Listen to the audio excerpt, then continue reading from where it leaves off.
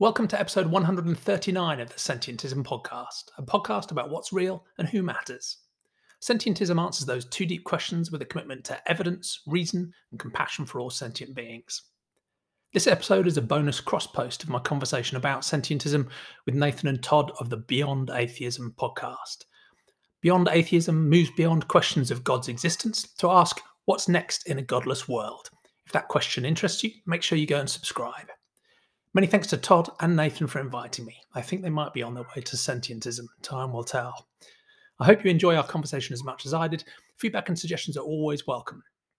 I also want to extend a warm welcome to everyone who's recently joined one of our online Sentientism communities. More people join us there every day, whether they think of themselves as sentientists or not. The groups are open to everyone. Just search for the word Sentientism on your favourite platforms and you'll find us there. Thanks for listening.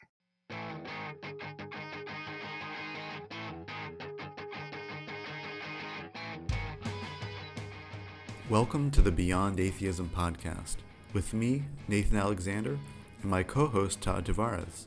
This podcast moves beyond questions of God's existence to ask, what's next in a godless world? If you're enjoying the show so far, remember to like and subscribe, rate and review, and consider supporting us on Patreon. Beyond Atheism is produced and distributed by Atheist United Studios.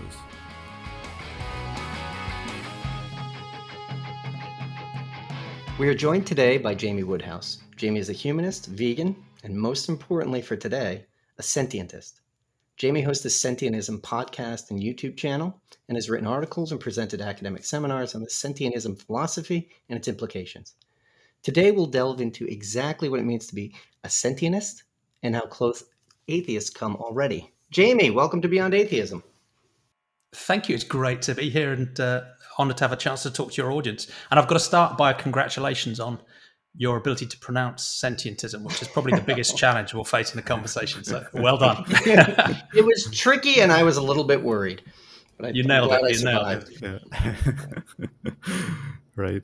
Yeah. Thanks so much, Jamie, for coming on. I'm really looking forward to getting into sentientism with you. I guess before we get into sort of the more philosophical part, just a more lighter question. Do you remember when was the last time that you ate meat? Oh, wow. Not specifically. I think I was in my maybe mid-20s. And I think I went through a phase where I was switching to vegetarianism for ethical reasons. But I was clinging on to my habits by suggesting that if the meat was going to waste anyway, there's surely no harm in me eating it. And as I discussed that with my friends, it became clear that they would then accidentally overorder. I realized I had to do it properly and then dropped it then. So that was probably 25 years ago, something like that. Okay. Wow. Yeah, that's quite a while. So it's interesting. It started with moral feelings. Let's see. Well, okay. So veganism is growing. This is a weird one for us because veganism and atheism are highly, highly correlated, and we can't really figure it out. And it's kind of strange. And it's also becoming a lot easier to be vegan, or at least cut meat out. Have you used any of the replacement meats? Have you tried any of those? Yeah, I have. So I've been vegetarian for maybe 25 something years, as I was saying. Been vegan for 5 or 6 now, and I've used quite a few of the replacements. My main foods are basically just different plants, really. But I'm quite interested in the alternatives, partly because I still aesthetically quite enjoy them, but also I think they're going to be an important part of, as you said, making it easier for people to make this ethical switch. So I'm quite open-minded about them. So so you've been vegan for 25 years. How long have you been a sentientist? Well, not quite. I've been vegetarian for about 25 and vegan for about 5 or 6 now. So yeah. Oh, okay. So but this is interesting because there's a progression here in like what you're changing, what you're cutting out. Was it guided by sentientism, or did veganism lead you to sentientism? It was guided by it, but I didn't have a word for it at the time. So I had, if that makes sense. So I guess my journey through it really, I can start from the title of your podcast, because it was really a journey to atheism that started this whole thing off. So I grew up in a sort of fairly boring background, Anglican Christian context. And religion was never a particularly important part of our lives in rural England where we were. But in my teenage years, I did the sort of classic thing of just reading more widely, thinking a little bit more deeply about these things, learning about other religions, learning about other worldviews, learning about the history of religion too, and just came to the conclusion that they were much more likely to be human creations than something divinely inspired. So I essentially became an atheist somewhere in my teens. Atheism, by itself, in a way, it's somewhat uninteresting. It's just saying, I don't believe in this particular thing, right? Out of so many different things we could choose, but it doesn't say that much about ethics. So I then was looking for, okay, where do we go next in terms of ethics and morality? And that, as it does with many atheists, led me to humanism, because it kept the sort of naturalistic grounding of understanding the world, right? We'll use evidence and reason to think about reality, but it added on this compassion for all human beings. But I guess there was always a parallel thread in my mind, partly, reminded to me by my sister at the time, who went vegetarian much earlier than me, that humans aren't the only beings that matter. So there was this sort of animal ethics thing going on in the background in my head as well. That led me through to vegetarianism and then veganism. I guess what I've been trying to do with this sentientism idea is, in a way, take the best of both those two themes of thought and tie them together into something that makes sense for me. Yeah. So why don't we turn to focusing on what exactly sentientism is? But I guess maybe one way to approach that is to ask first, what is sentience? Yeah, I'd summarize sentience as the capacity to have experiences. So, an easy way into that is to think something or someone is sentient if they can suffer, feel bad things, or if they can flourish, feel good things. So any of those experiences, that's sentience. And as ever in sort of philosophical and scientific debates, there's some fuzziness around the edges and, some degree of confusion and overlapping definitions. But I think that's the core. It's, if something can have experiences, then that is sentience. Can you give us some examples? Because this is a famous problem in veganism too, where you draw the line. Some people, the controversy in veganism is things like honey. Is there a hard and fast line in sentientism? Is it something that's being worked out? Like, what is sentient and what isn't? Are there very, very clear examples? This is partly where it's useful to bring in the definition of sentientism as a whole, because in a way it's irritatingly neutral on lots of really important questions, because it focuses on answering the two, what I think of as the two deepest questions: what's real and who matters. So on the what's real question, it's very much a naturalistic commitment. We should use evidence and reason to ground our credences rather than revelation or supernatural beliefs or something else. So in that sense, that naturalistic way of thinking about reality is, a great deal in common with humanism and free thinkers and skeptics and the way many atheists think. And then the answer to the who matters question is this one about, well, all sentient beings should matter. But irritatingly, sentientism doesn't tell us which entities are sentient. It doesn't sort of have a list of species or a list of things that can or can't be sentient. It just says wherever we find sentience and whichever beings are sentient, they all matter, because ultimately all suffering matters, all flourishing matters. Why should we exclude any of those things from our moral thinking? And then it suggests we should use a naturalistic approach, a scientific approach maybe, to try and work that out. So even sentientists will disagree about whether sentience is a binary thing that's switched on and switched off, whether it's got fuzzy boundaries, exactly which species may or may not be sentient, whether there are degrees of sentience. So it's sort of irritatingly neutral on that. But I think most sentientists, because of that naturalistic commitment, would start at least with scientific consensus. And at the moment, scientific consensus, or my view of it, is that, the three of us are sentient, as are all other humans. I'm not 100% confident of that, but I'll give you guys the benefit of the doubt. Yes. But we can extend that using different lines of inference to many, many animals. So mammals, reptiles, birds, and actually increasing evidence that many of the invertebrates are sentient to some degree as well. So I have quite an expansive view of where sentience takes us within the animal kingdom. There's disagreement about the edges. But I also think that because we're thinking about ethics and morality, it makes sense to be quite prudent as well. And, where there's uncertainty, maybe we should be giving certain entities the benefit of the doubt. Yeah. And Well, on a sort of practical level, like, what does sentientist ethics consist of? I mean, I mean, we've already talked a little bit. I mean, like veganism, I guess, is sort of a big part of it. But what other sort of practical, ethical decisions or whatever come out of sentientism? So there's lots of disagreement, partly because sentientism, all it does is focuses on what I'd call moral scope. Who matters. Okay, right. And there it just tells you every sentient being matters. And in a sense, that's it, right? There's no more specific prescription or set of implications. It's just a definition of moral scope. So, but then you can think about lots of different ethical systems you might apply to that. So you might take a consequentialist or a utilitarian approach that thinks about the quality of sentient experiences as being utility, and you might use that to guide your thinking. You might take a virtue ethics approach that thinks about kindness, but that kindness by definition should extend to all sentient beings, of course, because they all matter. You might take a deontological approach where instead of thinking about humans as being ends in themselves and following certain rules that respect that, you could think about all sentient beings be ends in themselves. So, there's an enormous pluralism in moral thinking you might then apply once you've accepted all sentient beings should matter. But that doesn't mean anything goes, because I think I would draw a pretty clear baseline that if we're saying, look, we have moral consideration for every sentient being, at the very least, that should insist that we don't needlessly cause suffering or death to a sentient being. You might argue about, how demanding our moral theory should be beyond that. Should we have higher levels of obligation? Is there more we should do? How far should we go? But I'd suggest that at the very least, if compassion or moral consideration is going to mean anything, it should mean we wouldn't needlessly harm or kill.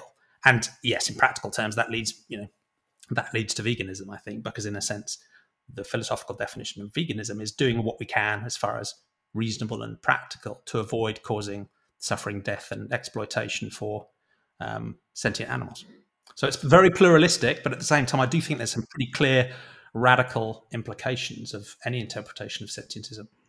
So it sounds like just a widening of the circle of what matters in the world. Is that fair to say?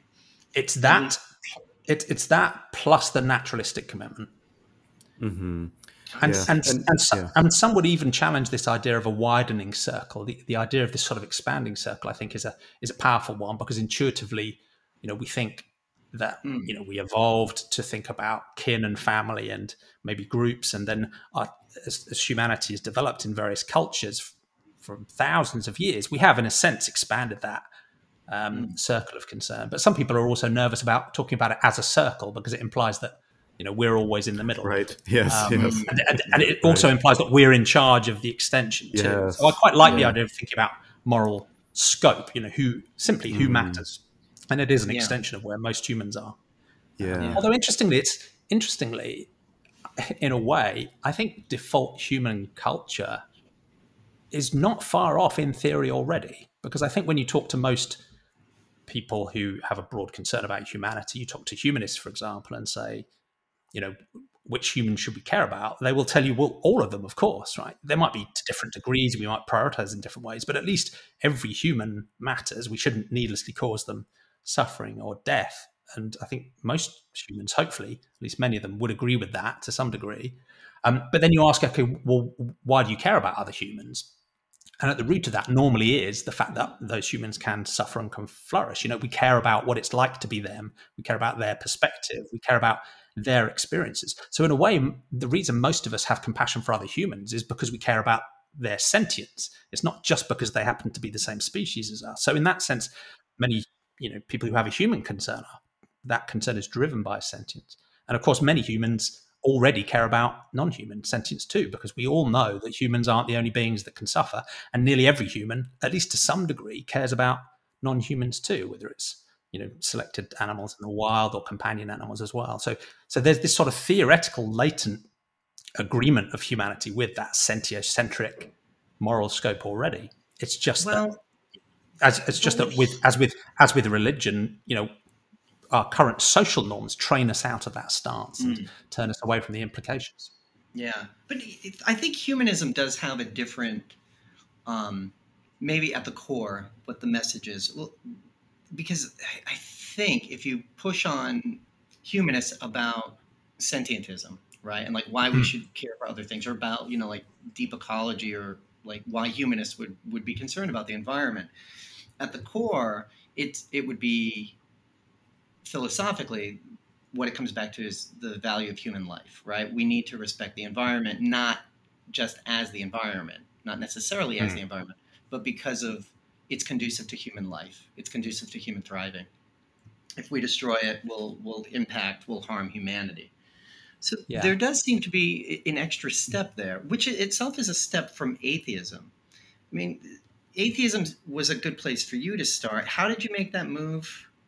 What else do we need to add to atheism and then to humanism to get to sentientism? And is there anything we need to strip away from atheism that you find, well, atheism holds this valuable and it's something that we need to relieve ourselves of to think more and act more like a sentientist?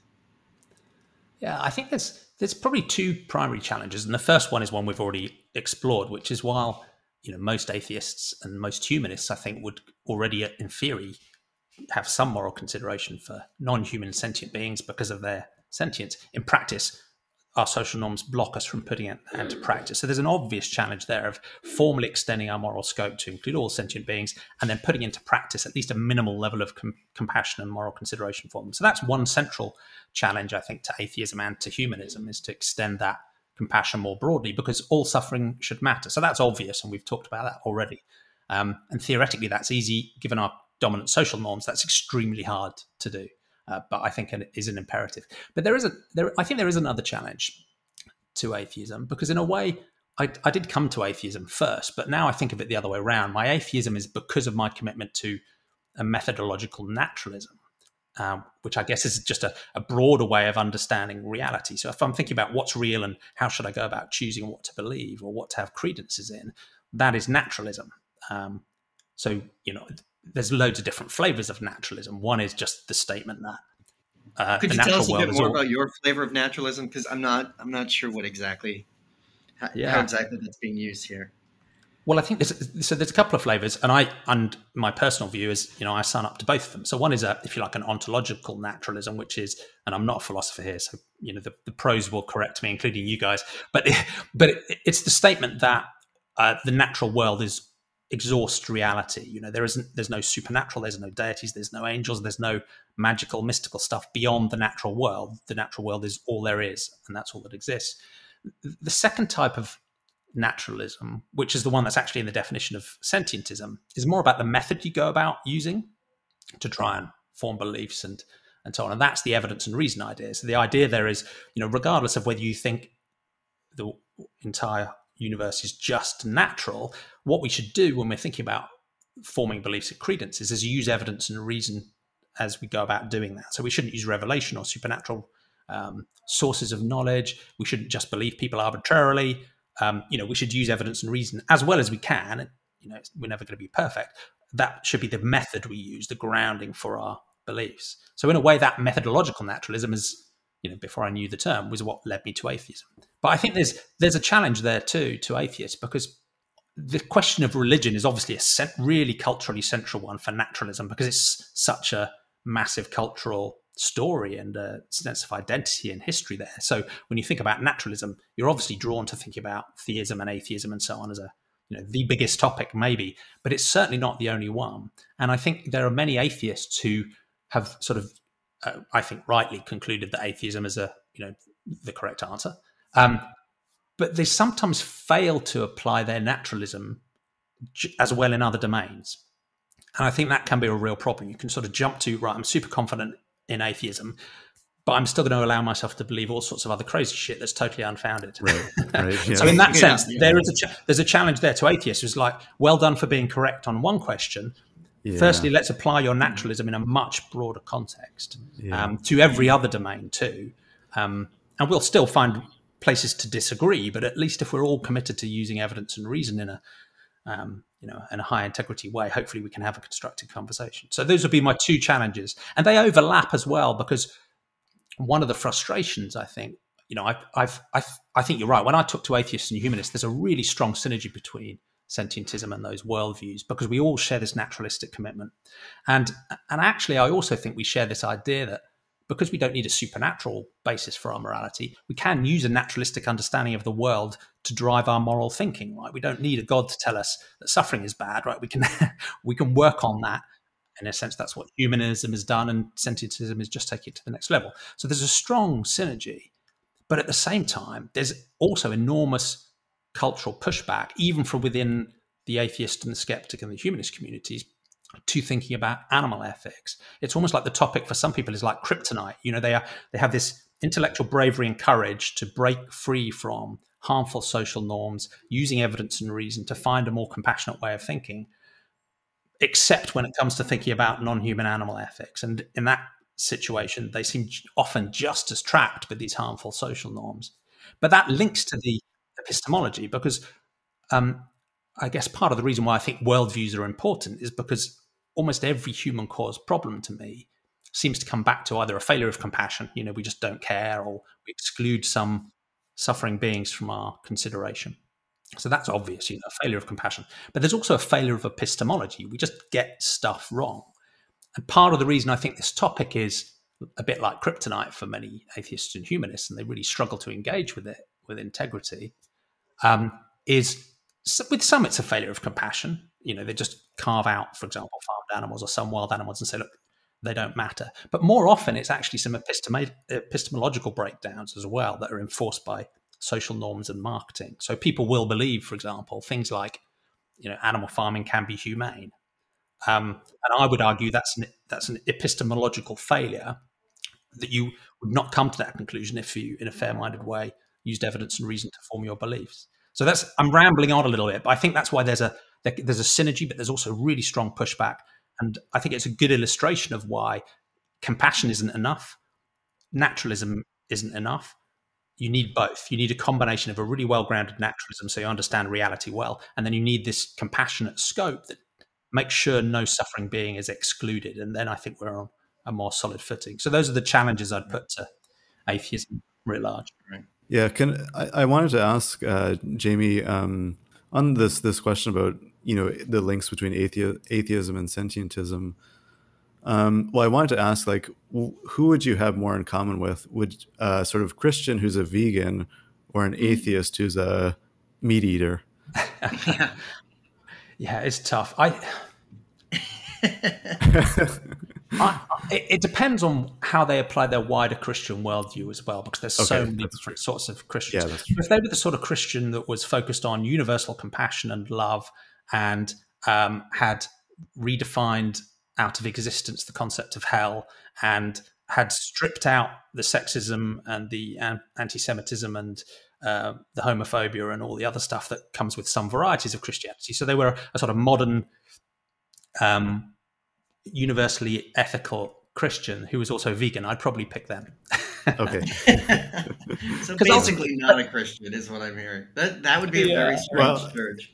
Well, I think there are many Christians who are already on that path and have sort of got to that point already. So so I'm dodging the answer, but it is difficult because because there's also a counter argument, which is, if you've got someone who doesn't have this sentiocentric compassion but is genuinely committed to naturalistically understanding the world, I don't think they can avoid extending compassion to all sentient beings, because there's no, as far as I've explored, any evidence base or rationale or philosophical logic that would justify excluding non-human sentient beings from moral consideration. So in a sense, I think, a naturalistic commitment sort of leads you inexorably towards caring about all sentient beings, if you really want to be consistent, coherent, and so on. But at the same time, that universal compassion is deeply important too. Yeah. But this isn't just, you're not talking about something that's merely a performative way of acting, right? It's not just someone who is a vegan because they have to be a vegan, right? They joined a cult. The cult is vegan. Therefore they're vegan. Right. It's not just going through these motions and saying like all animals are precious. It's someone who believes it because of this philosophical reason, right? They come to it as part of an understanding of the natural world. Yeah, I mean, it's a worldview, so it's a philosophy and a way of thinking. So that's the core of it. But at the same time, the practical implications are important too. So in the same way as if someone said to you, "Look, I'm a humanist, but I do these terrible things to other humans," you'd question their philosophical commitment. In the same way as a sentientist, there are clear practical implications that we need to carry through as well. But you're right; it's more about the philosophical stance. That's the core of it, and then that has practical implications. But it's not practical implications that it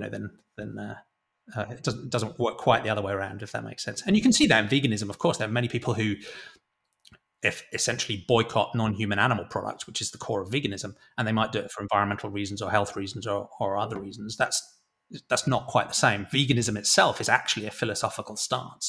So arguably, that's why you hear terms like people talking about plant-based or alternative terms, because in a way, veganism itself is a philosophical stance, a bit like in the same way as sentientism is. Yeah. I wanted to ask how sentientism kind of extends more broadly to politics or whatever. I mean, I'm an aspiring vegan, I guess. I mean, there's still some things I eat that have milk ingredients in them or whatever, just because it's so difficult to avoid. But I think, about sort of broader ethical questions. For example, I mean, I look around my apartment and think about all the stuff, that was made. It's probably was made in working conditions that wouldn't be very good for other humans. I mean, I imagine. I imagine that's the case. And I just wonder, how does sentientism think about these bigger sort of ethical questions? I mean, which extend to things like the welfare of other humans and so on.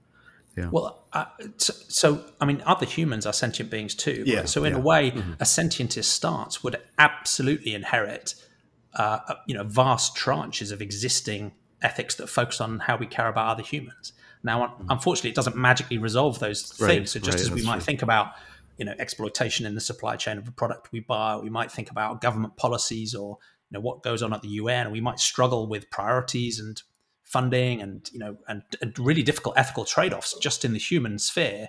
Sentientism doesn't fix those problems.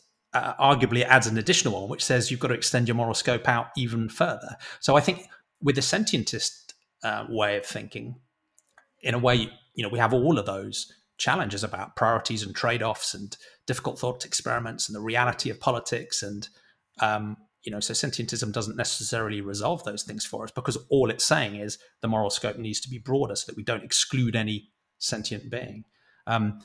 Having said that, one of the things that's useful is that I think we found this within the development of human rights thinking, for example, that I think most people would agree that as we've thought more generously about human rights, we've gone somewhat haltingly from, in-group, out-group distinctions and nationalism to, at least in theory, most countries around the world signing up to a Universal Declaration of Human Rights. And we know how far away we are from implementing that. But at least conceptually, to have as a species signed up to that is a pretty bold step. And I'd argue it's benefited to some degree, the people who needed those rights according and needed to be taken more seriously, although there's so much more to do. But it's also benefited the people who were lucky enough to have the power and the position to do that thinking in the first place and to be more generous. And I think the same can be true as we extend our moral consideration beyond the human species, that it's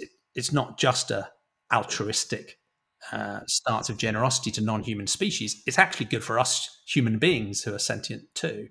And you can see that in so many different implications. So I guess one of the dark hearts, if you think about a sentientist stance, and you say, well, I'm just going to start thinking again about my ethics and morality and the state of the world, thinking about all the sentient beings on the planet.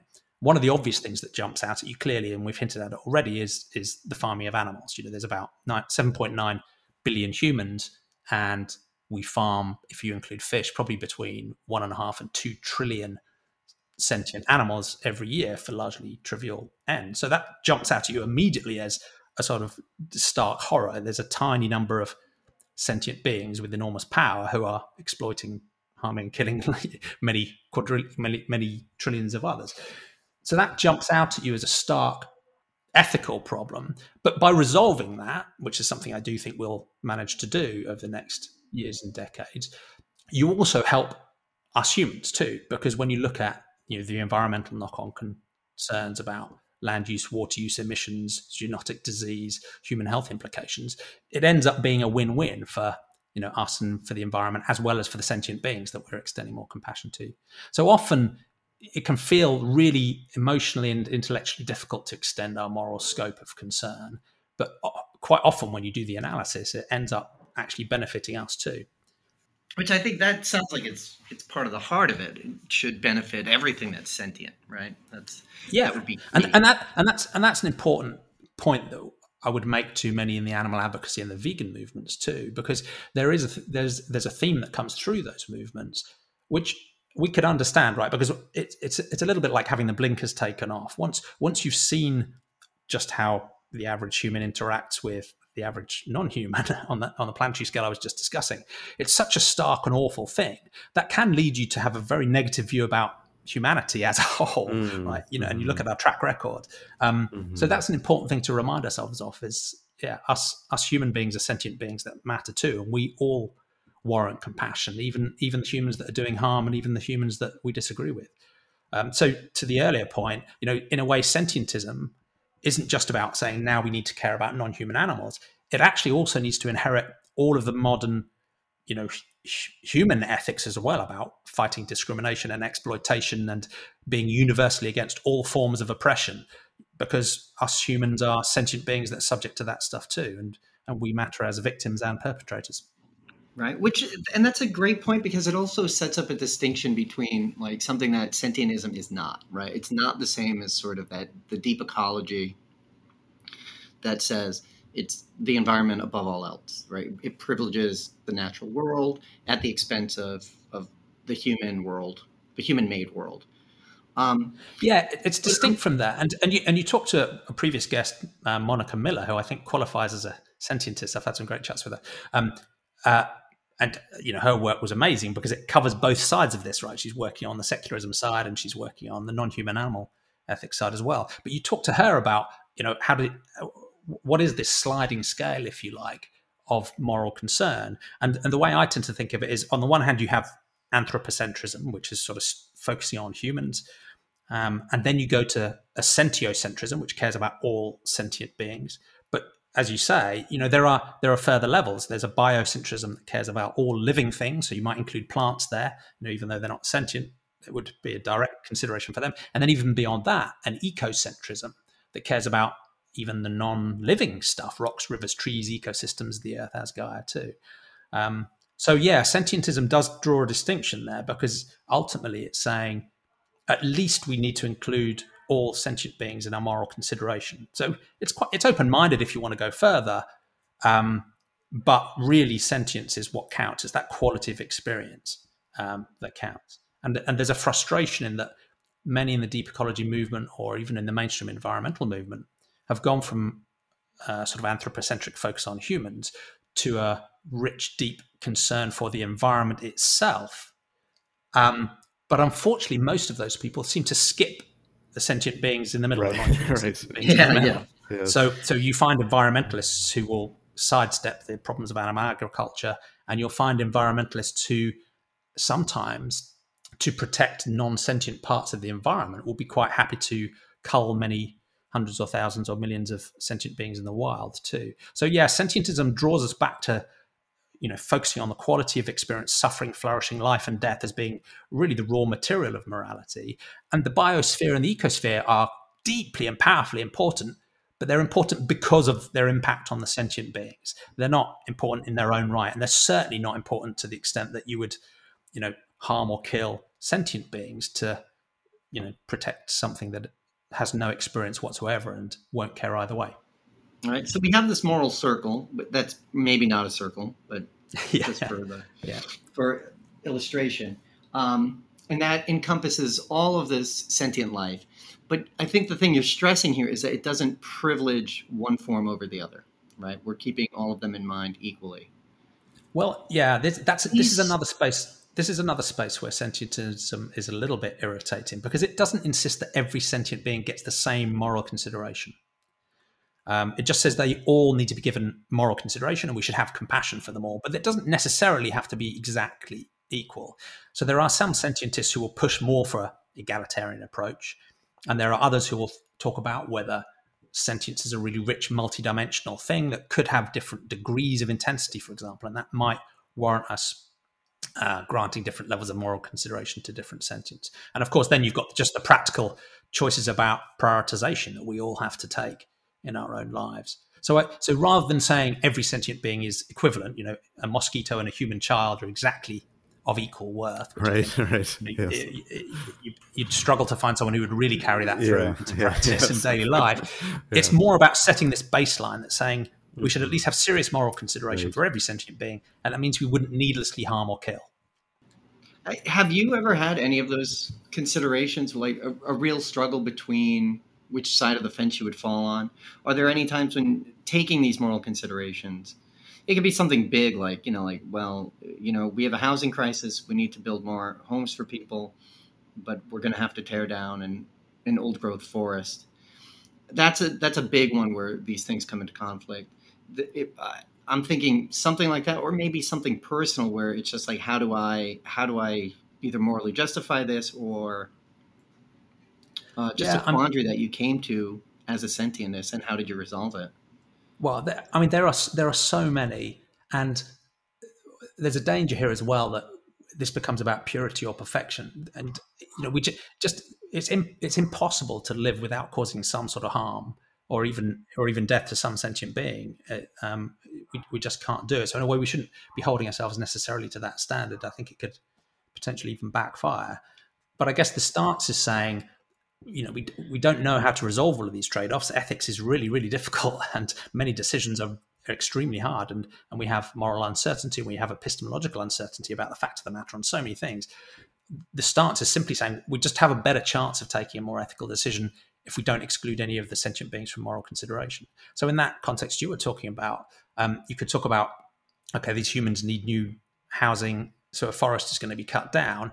One approach is to only think about the human interests. The other approach is to think about the wild sentient beings that will be impacted, the habitats that will be shifted around, and what impact that might have. And you may come to the same conclusion, but at least you have a better chance if you make sure none of the sentient beings are excluded from your moral consideration. So in your process, you just you value sentient life and what they would experience. Yeah. Whenever we think about, even if it's something like, I don't know, where we put the bird feeder, right? It's not just about the view for me, it's how are the birds going to be able to get to it? Something like that. Yeah. And which in a way is just an extension of our intuitive intrahuman ethics. I think there are some slightly more outlandish ethical systems that, whether they're supernaturally driven, so it's divine command theory. So, basically good and bad is driven by obedience or modeling a deity. That's one ethical approach. There's a nihilistic one where you say, essentially you're turning away from ethics and morality completely. There's a relativistic one which says, almost arbitrarily, if a group agrees something's good or bad, then that's the answer, right? But if we put those ethical systems to one side, it seems to me the essence of ethics and morality is about considering the perspective of the other, and valuing that in the same way they would. So the reason I might care about you and I wouldn't want to harm you and I might want to help you is because I'm thinking about what it's like to be Todd or Nathan, and I'm valuing that because of your own perspective. So in a way, sentientism is saying, it might be harder to do that across the species boundary, but to the extent it's possible and prudently, we should take the perspective of other beings into consideration too. So just as, there's a puppy at my feet here, intuitively, I think everybody would look into their eyes, and you can do all the science about evolutionary adaptivity and information processing architecture and inferences of sentience from behavior and communications and so on, or you just look into the eyes of a puppy and go, well, I know they're sentient. And the reason we care about the puppy, the companion animal that shares our home, is not just because they're fun or because they're cute to look at. It's because we do actually care about how they feel. Right, and that's the essence of what we're talking about here, is just extending that compassion and that taking the perspective of the other out to include all sentient beings. Yeah. Why do you think? Well, you mentioned that it seems to sentientism kind of should flow from naturalism or atheism, But why do you think some people don't get there? I mean, why doesn't everyone make that leap, basically? Yeah, social norms. Mm-hmm. I think that's the core of it. So one interesting thought experiment is if you just think about, I guess where we start out as very young humans. This is oversimplifying, but let me play it out. So there's an 18-month or a 2-year-old toddler crawling around. On the epistemology side, I think it's fair enough to say that in a way they're little naturalists. They don't necessarily yet have any unfounded beliefs. They are exploring their environment. They're using their senses. They're trying to understand reality in a sort of honest way with many limitations. They're like mini scientists trying to work out what's going on. And as they grow older, they're taught by society and family and friends. One, they're taught a bunch of things that just aren't true, but they're also taught some epistemological methods that are terrible too. So they're taught about faith or just because, or because a figure in authority tells you this, or there's a revelation. So their epistemology and their ontology, if you like, are taken away from that naturalistic starting point. And I think atheists and humanists would say, well, let's get back to that sort of sense of, an attempt to be unbiased and neutral in our thinking, to engage honestly with reality, to try and understand it. And I think there's something similar going on the ethics side as well, because there are instances, of course, of normally young boys experimenting with and harming animals. But I think by and large, most young children don't just feel an intuitive compassion and empathy for other humans. When even young babies see their mother crying, they will express, they'll respond in kind and show compassion. But they do that across the species boundary as well. So if I think you put a toddler with a potbelly pig or some other farmed animal, and said, well, that will taste nice if you kill it. There's no way they're going to do that, right? It's just right. They have an intuitive sense of concern for the suffering of others that I think is quite deep. But then again, as we grow up, family, friends, society, and multi-billion-dollar industrial marketing budgets, one, distance us from particularly the practice of food and clothing and some of the other products we use, so that the implications and the consequences of our choices are intelligently hidden and taken away from us. But we're also told that it's not just acceptable, but actually desirable, and in some cases even imperative to our identity, to pay someone else to needlessly harm and kill other sentient beings for what for most of us are largely trivial reasons. So in both cases, I'd say the real problem isn't one of epistemology, facts and evidence and reason. And it's not even one of human compassion, because I think we all have it. It's really one of really powerful social norms that we've got to break. And there I do see there's a strong parallel between the social norms that hold together maybe a religious or a supernatural or a magical or a mystical worldview, and the power of a set of social norms that privilege humans and justify what we do to non-humans. Both of those seem to be two very big, powerful social norm edifices that we need to chip away at and break down. And I think they are breaking. Sorry, that was a really long ramble, right? But to come back to your question, that's part of my frustration, because atheists, humanists, secularists, free thinkers, skeptics, they've already followed the path, right? They've recognized some powerful, harmful social norms. They've used the tools of evidence and reason to chip away and break those norms. They've shown the intellectual and the social courage and bravery, at often quite serious personal risk, to move away and say, I no longer believe, I'm going to take this down a different route. And they've found often a more compassionate ethic at the end of it. And I guess I'm saying, you're not done, right?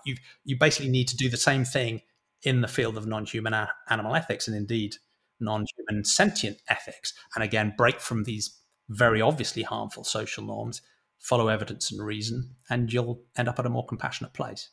So that's where there's this weird mix of a really powerful synergy that you talked about before, where there does seem to be a really powerful link between these sort of two movements and ways of thinking that in a way sentientism is trying to formalize and establish.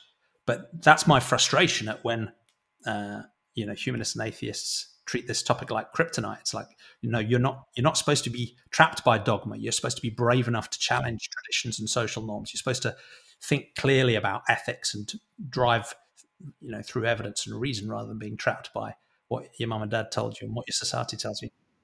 Yeah. Have you seen any change in that recently? How long have you been working on this, and what changes have you seen? I have seen changes. I mean, it's been, I guess, to varying degrees, different bits of the work have been over the last 2 or 3 years. So that's partly been, building out a website, and there's a YouTube and a podcast. But I've also been doing some article writing and public speaking, and quite a bit of that has been with humanist and atheist groups, actually.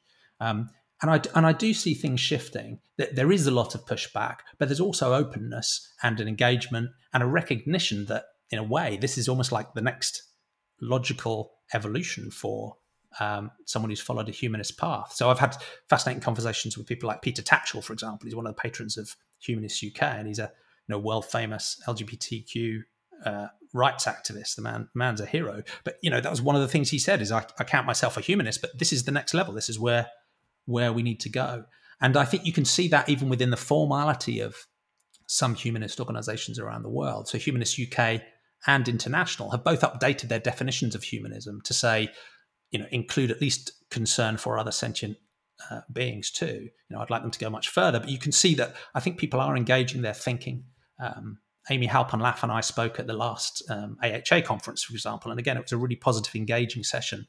And we're following up with that group again to think about taking it to the next level. So I'm encouraged. The pushback is frustrating, but that's always the way when you're trying to change powerful social norms. Yeah. Have you gotten much pushback? What form does the pushback take? The pushback is actually quite virulent and quite strong. So it can be, and it's difficult to know, what percentage of humanists or atheists feel this way, but for the ones that do, they're pretty vocal and pretty strong. And I think that is because it feels like a real challenge to something they think is a core part of their identity. And there's also something deeply understandable about human psychology. And, I've thought this way for a long while too, where it's a basic assumption that what I am doing and what my society are doing must be good, because we're good people, right? So my society that I'm part of, and I'm a good person. I know I'm a good person because I feel a good person. So the things we do must be good. And it's really difficult when someone, however directly or subtly or carefully or brutally, points out that's not the case, right? The instinctive response, as with any social norm being challenged, is to push back. So for some people, they will say, no, humanism is about humans. The clue's in the name. That's it. Others will warp their epistemology, and they will say, oh, well, non-human animals can't experience suffering, despite all the science that shows us that's not the case.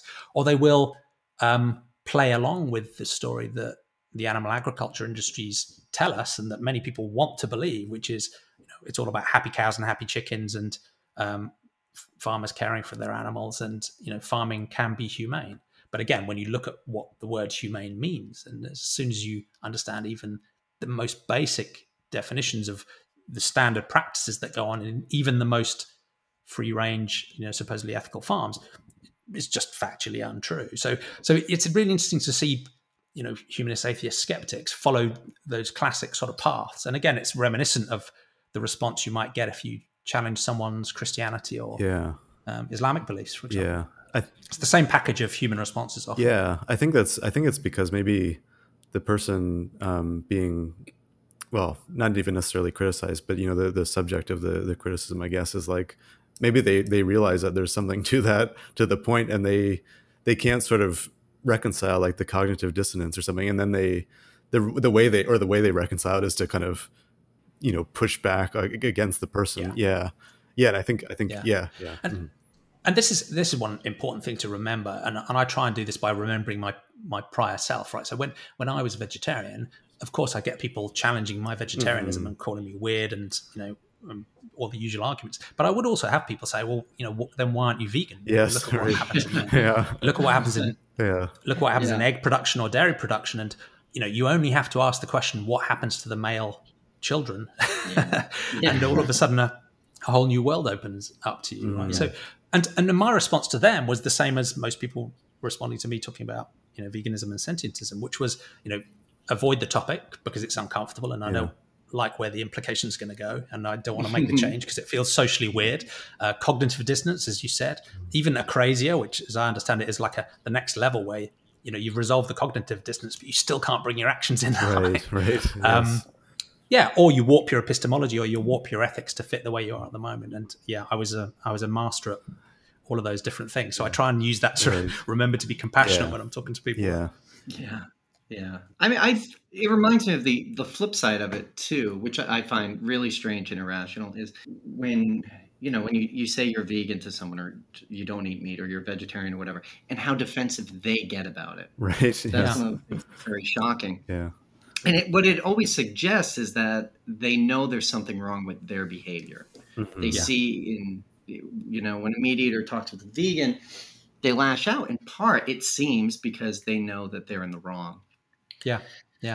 And it's difficult as well, because I think it has parallels with lots of other social justice causes, right? Once you've seen the problem, it's so easy to get righteous and strident and preachy and get on a high horse and moral superiority, right? And the response to that is often one that's defensive, and the dialogue breaks down.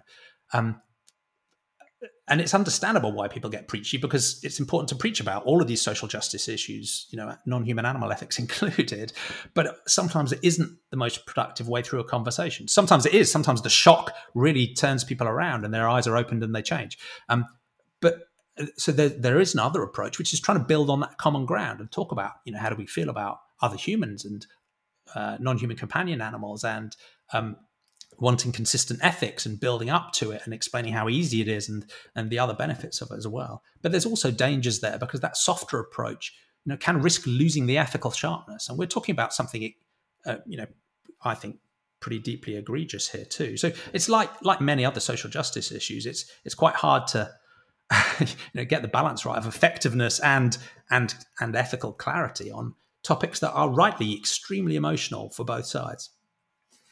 Well, let's make it a lot clearer through the lightning round, and we'll figure out. We're going to ask you some short yes or no questions. A good answer is yes or no. There are no wrong answers. There are probably no right answers either. And can I get my disclaimer in early? Yes, please. Go ahead. Yes. Right. So I'm going to try and go for yes or no answers, just because it would be really irritating for me to. You should give an explanation. Yeah, you can give a brief explanation. Yeah. Okay. But I guess the starting point is I'm only one sentientist. Yes. There are many, many others. Mm-hmm. I don't get to define what's right or wrong. It's just it's just a worldview that people may or may not like, and it's also really pluralistic and really basic as well. So you can take it in lots of different ways. Yes. So I will just share my own personal stance. Okay. Explain if it's interesting. Yes. Perfectly acceptable. Right. Okay. Yeah. So I guess the lightning round is, can a true? Yeah. Usually we do, can a true atheist do such and such? But Jamie, for you, we're going to do, can a true sentientist? And so the first question: can a true sentientist believe in God? No. Again, some may disagree, but I think it's similar to if you asked a humanist that question. I think if we have a naturalistic commitment, you could argue, okay, I'm committed to methodological naturalism. I use evidence and reason. That evidence has led me to conclude that there is a God. So, there is a path there. But I'd still default to a reasonable no, because I think from my experience, people who do have a deep belief in God have either got there through faith or revelation or some other approach that isn't methodological naturalism, or quite often they've started with a belief in God and then they've used selectively evidence and reason to try and justify that, rather than doing what I think of as a proper naturalism, which is you start with the evidence and reason and then come to the belief, rather than starting with the belief and then trying to justify it. So that's probably a little cheeky, but yeah, I if I'm pushed for a yes or no, I'd probably say no. That's great. Okay. Can a true sentientist eat eggs? No.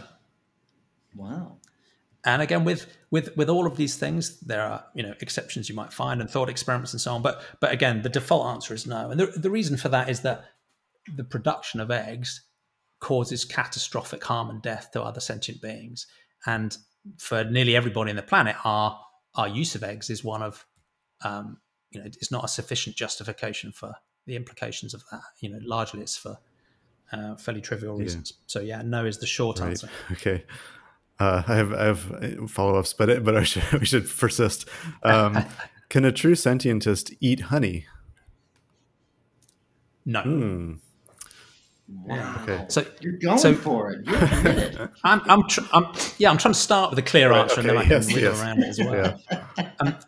So again, sentientists will disagree about insect and invertebrate sentience and where it sits. But my understanding of the modern scientific consensus is that bees, interestingly, there's quite a lot of evidence that they seem to be sentient. So I think a default sentientist would say, yes, bees are sentient. So, they're moral subjects that matter. And then the question is, okay, what does the production of honey do to them? Does it cause suffering and death? And in short, the answer is yes, it does. And there's an interesting angle there as well, and that there are some sentientists, and again, it depends on your ethical system, that even regardless of causing suffering and death, would still be against exploitation as a practice in its own right, even if there isn't suffering or death caused. So those people would say, and there's suffering, death, and there's explicit exploitation going on too. So they'd turn away from that. And I guess in practical terms, this is another really important thing to think about. Whenever you're thinking about, should we do X, it's always important to think about, are there better alternatives? And there nearly always are. So honey is another one where the alternatives are really easy and direct and cheap. And that's a bit of color around the note. Yes. Yeah. Okay. Can a true sentientist believe in an afterlife? I'd say no. Again, similar reason to the God answer. I think there are some people who might say they've followed a naturalistic approach of evidence and reasoning, in an unbiased way. They've considered the evidence, they've thought more broadly, and they've come to the conclusion there is an afterlife. I struggle to see how you can get there if your naturalism has been of a sufficiently high quality. I think it's possible, but unlikely. And this is one of the dangers about, I think we might share this amongst atheists and humanists and sentientist communities because we're committed to a naturalistic way of understanding the world. There is a trap here for us that you can assess other people's quality of naturalism based on whether they agree with me or not. Right. and that's not really what naturalism is about, right? It's not that. So but still, no. Okay. Still no. No, I think you're playing this game correctly by giving strong answers. Yes. I'm going to give another wriggle. Okay. I'm going to give another wriggle fit here as well, which I think helps with many of these answers. Which is generally, I don't think sort of binary thinking about beliefs is that helpful. I believe this, I do not believe that. I think a sort of more Bayesian credence-based approach is much more useful. Right. One, because it's more sensitive to evidence, and two, because it just intellectually and emotionally makes it easier for us to change our minds. And I think it just is the best way of understanding reality. So in that context, you might want to moderate my answers to say there's a vanishingly small credence there is a God or an afterlife, but in shorthand, that's still a no. All right. Okay, here's an interesting one. Can a true sentientist be a capitalist? Oh, that is interesting. So one of the strange things about sentientism is, again, I think has a pretty firm stance on epistemology and ethics, but it doesn't have an explicit statement about what the implications are for political systems. So you will talk to some sentientists who will say, you absolutely cannot be a capitalist because we need, a socialist model or an anarchist model or something else. And you'll talk to others who will say the opposite. So that's one of the fascinating things about building the communities here is that people can come to a sentiocentric compassion for all sentient beings and still have very different views about modes of political organization or models of economics about, how to put that compassion into practice. And they will all cite, the confusing and difficult evidence and reasoning that goes on in politics and economics to support their view. But there seems to be a dizzying plethora. So I've talked to people who call themselves sentientists and I think genuinely are sentientists. They're committed to a naturalistic way of understanding the world and they have a sentiocentric compassion, who are anarchists, neoliberals, libertarians, classical liberals, social liberals, across the scope, socialists, communists. I think the one thing that probably does drive quite directly is when you're thinking about social conservatism versus liberalism, I think there is a stronger correlation there with social liberalism because a sentiocentric stance is concerned with the suffering of every sentient being. It's basically an anti-oppression stance. It's basically an anti-discrimination stance. All sentient beings matter. So it takes you to a socially liberal place, I think. But in terms of political economy or mode of political organization. There's a dazzling variety of ways of making the world better. Well, let's get even deeper down this one. Can a true sentientist be pro-choice? Yeah. So the abortion issue is really interesting. And I do think sentientism is the appropriate ethical model towards it. And the short answer is yes. So to continue my my clear responses, and I haven't done any surveys because there's no formality or organization or membership. There's nothing to join or leave. There's no governance. There's no rules, if you like. But my sense is that there's quite a strong pro-choice prevalence, I would argue, amongst sentientists. And I think a sentientist view on the abortion issue, one, clearly acknowledges that the family and the mother in particular are sentient beings whose situation and well-being and suffering and flourishing and interests matter deeply and powerfully. So that's sort of obvious and a given. When thinking about moral consideration for the fetus or the unborn child, again, the question is, at what point in the development process does sentience emerge, and to what degree? And a sentientist stance would say, well, we should follow the science to try and assess that. And we're never going to be perfect. You're never going to, there's no light bulb moment where these things happen. But at least you can use a scientific worldview to try and, in an unbiased way, understand at what point in the pregnancy process it makes sense to grant moral consideration or start granting some degree of moral consideration to that unborn child.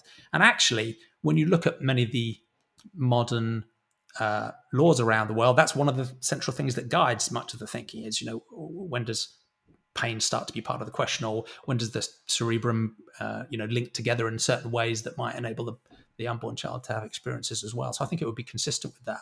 But what it doesn't do is then, so it might give you an indication at what point in the process it makes sense to start according to moral consideration. What it doesn't do is tell you how to resolve trade-offs between different sets of interests too. So I think my stance, for example, would be, follow the science about when sentience starts to emerge, and but then you need to consider that in the context of all of the other people involved and what's going on, and that leads me personally to a pro-choice stance.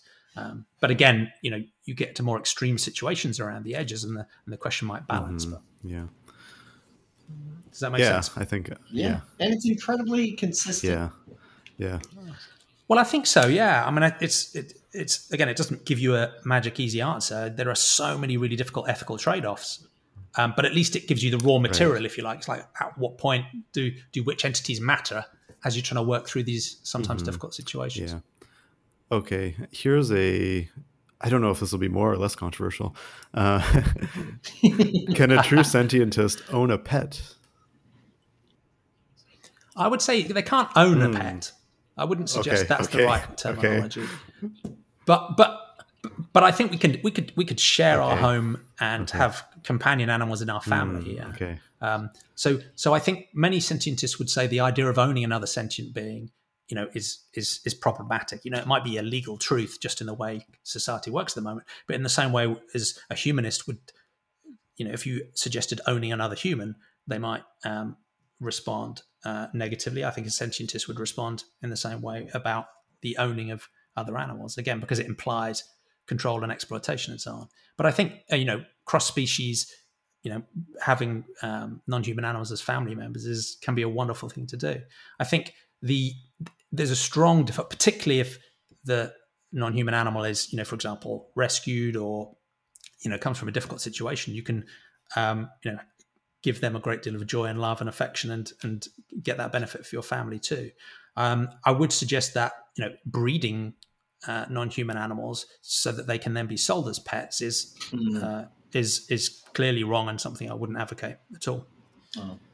Yeah. Because again, it's using those animals as products. It's a point of exploitation, and they're commodified, right? And their interests aren't really at the forefront of the choices. And there are so many rescue animals out there that need loving homes. Let's look after them. Mm-hmm. And Jamie, finally, can a true sentientist want to create a sentient AI? This is a really interesting one. I think we could. But I think you'd think about it in a similar way as the decision to have a child. I'm spitballing here, but I think there's a parallel, right? So if this is also the first time you've equivocated on one of these. yeah, that's a good point. Yeah, but I think, and that's partly because the equivocation is really important here, because in the same way as, if you're thinking about whether to have a child, you'd want to have decent confidence that that child is going to have a good life, right? And I think you'd apply that same concept to creating a sentient AI. Now, the hesitation in my voice and the equivocation is because I think the default stance of humanity at the moment means we're not really ready to take that decision, because if you take how we think about non-human animals as the default, that's where human values are at the moment. I think there's a much greater risk we create sentient AI deliberately or by accident and, run them on a server that leads to a new form of interminable suffering. So that's my hesitation. I don't think as humans, our value system is ready for us to do that responsibly yet. And there are, serious philosophers and activists working in the AI field who, Thomas Metzinger is one fascinating example, who's actually called for a moratorium on the development of AI that may turn out to be sentient, because he's worried about the potential for us to create, the next horrific wave of needless suffering. And unfortunately, us humans haven't fixed the old ones yet. Yeah. So that's the equivocation. No. Yes, but you've got to be really careful, right? Really careful. No. Well, that's fantastic. Anything else you want to leave us with for? We'll give you the last word. You can button it up. What do people need to know about sentientism, or what should they think about it going forward? Yeah, I think many people already agree with it, right? What better way of understanding reality is there but to use evidence and reason? What else would you do? And what reason is there to exclude any suffering from our moral consideration? Surely we already care about all suffering beings. So my appeal really is, particularly for an atheist or a humanist audience, is, we've already done this amazing job of breaking out of these powerful social norms, following evidence and reason to find a more compassionate way forward. And this is just the next frontier, right? We've got this next step to do. We've got to apply that same level of intellectual courage and ethical commitment to thinking seriously about the non-humans that suffer too. It's never been easier. It's never been more urgent. And I think it'll be good for us human sentient beings as well. So that would be my final appeal. But the other thing I'd say is that, it's just a worldview. It's very open. It's very pluralistic. I'd love to continue the conversation. So if people want to reach out via sentientism.info, follow Sentientism on Twitter or the various social media, join our groups. They're open to anyone interested, not just signed up scientists. I'd love people to connect. And then it's the sort of, like other broad worldviews, you can apply it in every area of your life. Yes, you can think about personal choices you take, and I think going vegan would be a great step, but you can run it through all of the institutional and societal change as well. You can work all the way up to, should the UN switch from having a universal declaration of human rights to a universal declaration of sentient rights? So it really is that sort of breadth of worldview that you can run through all of your thinking about how to make a better world. And hopefully it's an interesting idea and maybe a compelling one to some. No, definitely. Yeah. Thanks so much, Jamie. This was great. Such a pleasure. It was an honor to talk to your audience. Okay, that was Jamie Woodhouse. Sentientism. Todd, what did you make of it? Oh, I mean, look, Jamie knows exactly what he's talking about. You can tell he's done this before. And he puts it together. It's tough to disagree with. Did you find a weak spot that you could make a hole in and say, like, this isn't for me? No, not really. Right. It's pretty good. It's one of those things where I think maybe this is like ethics and morality kind of in general, where it's like, yeah, I completely agree with everything, but then you sort of don't. Why don't you put it into practice immediately? Yep, I know what you mean. And then, so you're saying you're not going to put it into practice immediately? No, I think I'm trying to be vegan these days, and I mostly succeed. Like it's just some things are like, like milk chocolate or something is difficult to find a way around that. That's the tough one. That you find that one? Man. All right. Yeah. Yeah, that's a difficult one. And like a lot of stuff has like milk ingredients in it. So like many, I was gonna reveal myself as like a junk food person, but like like Man, you know different what? kinds of That's fine. That's an ethos. yeah, like different kind of like potato chips or whatever have like even if they're not like like sour cream and onion or something. Mhm. Obviously that would, Oh, I but know. other ones you Oh, wouldn't think of have milk ingredients or something. right. And it's Oh, it's like creamy hard to stuff that gets you. Yeah. but for the most part, I think I've switched. So it's I think it becomes a problem, like in social situations or something if someone's serving meat or like or whatever. That's a difficult thing. But Yeah, but yeah, I think yeah. the thing is, it's like we get to work through this, right? Like we all do that, right? And one of the things that I mean, the fact that we are bad vegans, right? Everybody's a bad vegan. Unless, your parents were butchers and you've never eaten a vegetable in your life, right? Like why and to go through it really quickly, like most meat eaters only eat maybe like three animals, right? Three types of animals, four. And they don't eat all the parts. They don't eat the faces, they don't eat the eyes, they don't eat the brains, they don't eat the feet, they don't eat the tail, right? Like it's the pickiest stuff. Why is it that they have such a limited palate? I mean, they're basically vegans. They're not eating dolphins or whales or elephants or giraffes, right? There's most animals are not eating. Why is it just these? And I think part of it is like we can see it in a lot of what Jamie was talking about today, that we kind of already have this concept baked in, right? We have moral boundaries. People have a moral boundary when they eat meat. That boundary is like you can eat cows and pigs and maybe sheep, but you can't eat dogs and cats, right? That's a Right, moral exactly. boundary. They value them. Yeah. And like Hmm. people think about that all the time when they're, like, you're moving a house. If you move to a place, can you bring your cat or dog? Right? Where's the cat going to stay? You think about these things. So it's already incorporated in there. And we've talked to other people on the show about this, and they kind of like we do see this unification of these ideas, right? I think we talked to Monica Miller about animal rights. I think Aaron Rabinovitz talked about this, where the idea being like there's a moral truth out there, and we can get pretty close to it. And this is part of it, right? Like we have what Jamie did today. What he brought to us is he talked about a sort of moral methodology where Hmm. because we're Yeah. atheists and we can look at humanism, we look at a material world, right? We see reality is material, it's not spiritual, it's knowable to a certain extent. Based on what we know, we can shape our actions and behaviors. And that gives us a rough guideline for how we ought to behave. It doesn't tell us exactly everything we can do, but it points us in this direction, and we get to decide what we do with it. For an atheist, like this is essential. Right now, if you look at the moral decisions being made in the US, at the forefront is a religious minority trying to dictate to free people, trying to tell them, you have to do this because we believe in a tyrannical sky god. We believe, some guy I talk to, some guy lectures me every week about what's in this book.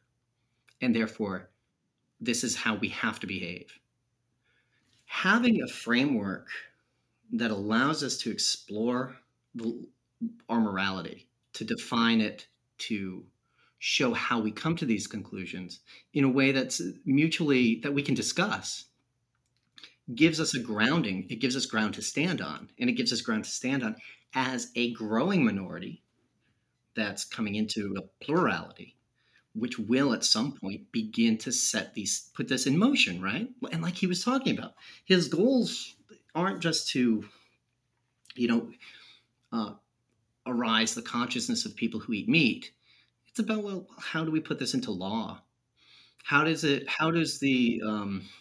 Universal Declaration of Rights look if we change it to sentient life, right?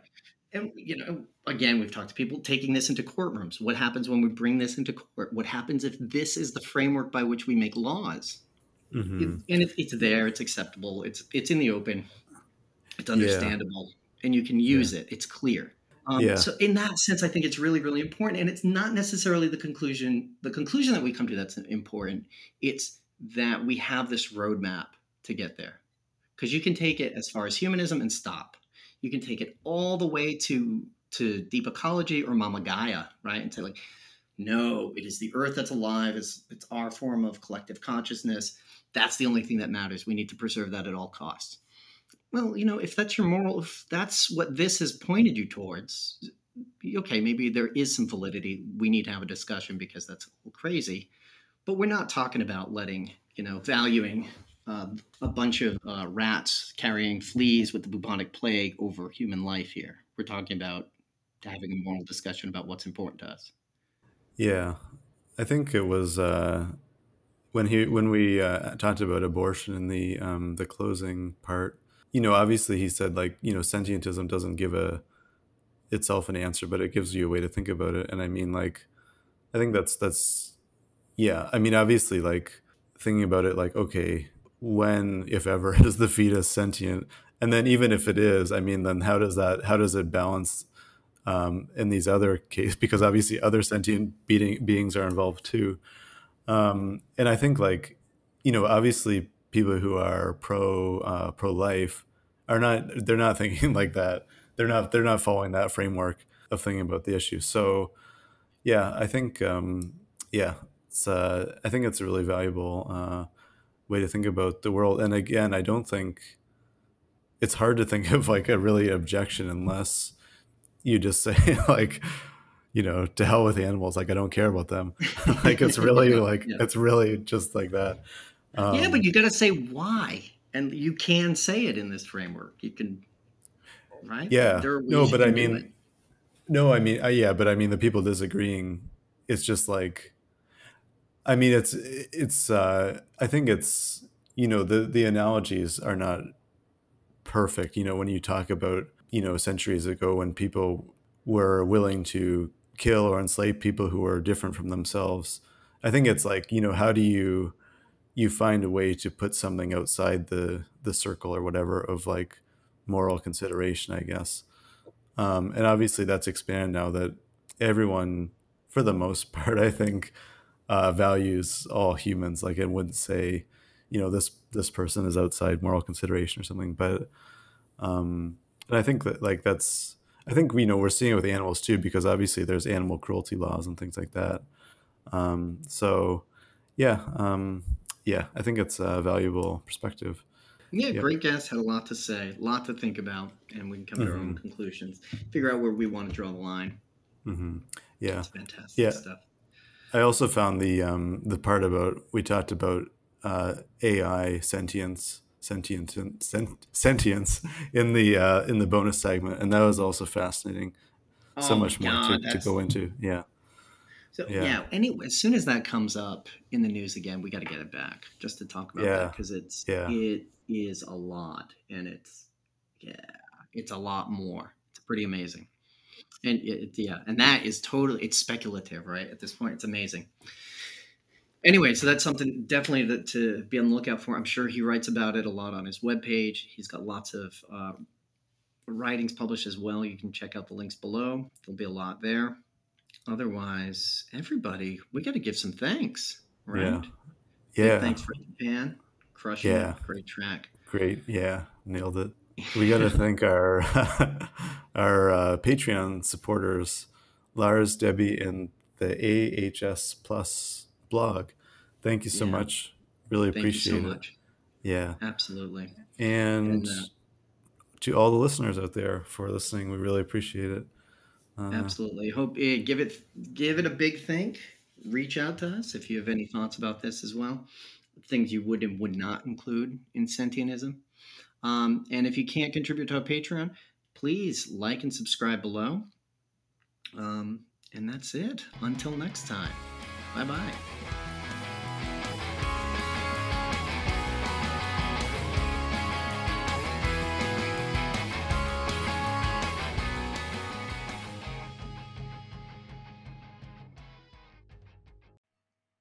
Thanks for listening. You're helping to normalize rational, compassionate thinking. Don't forget to subscribe, leave us some stars or a review. You can visit sentientism.info to find out more, and you'd be very welcome in any of our online community groups. The biggest is on Facebook. If you like what we're doing, why not tell your friends about us?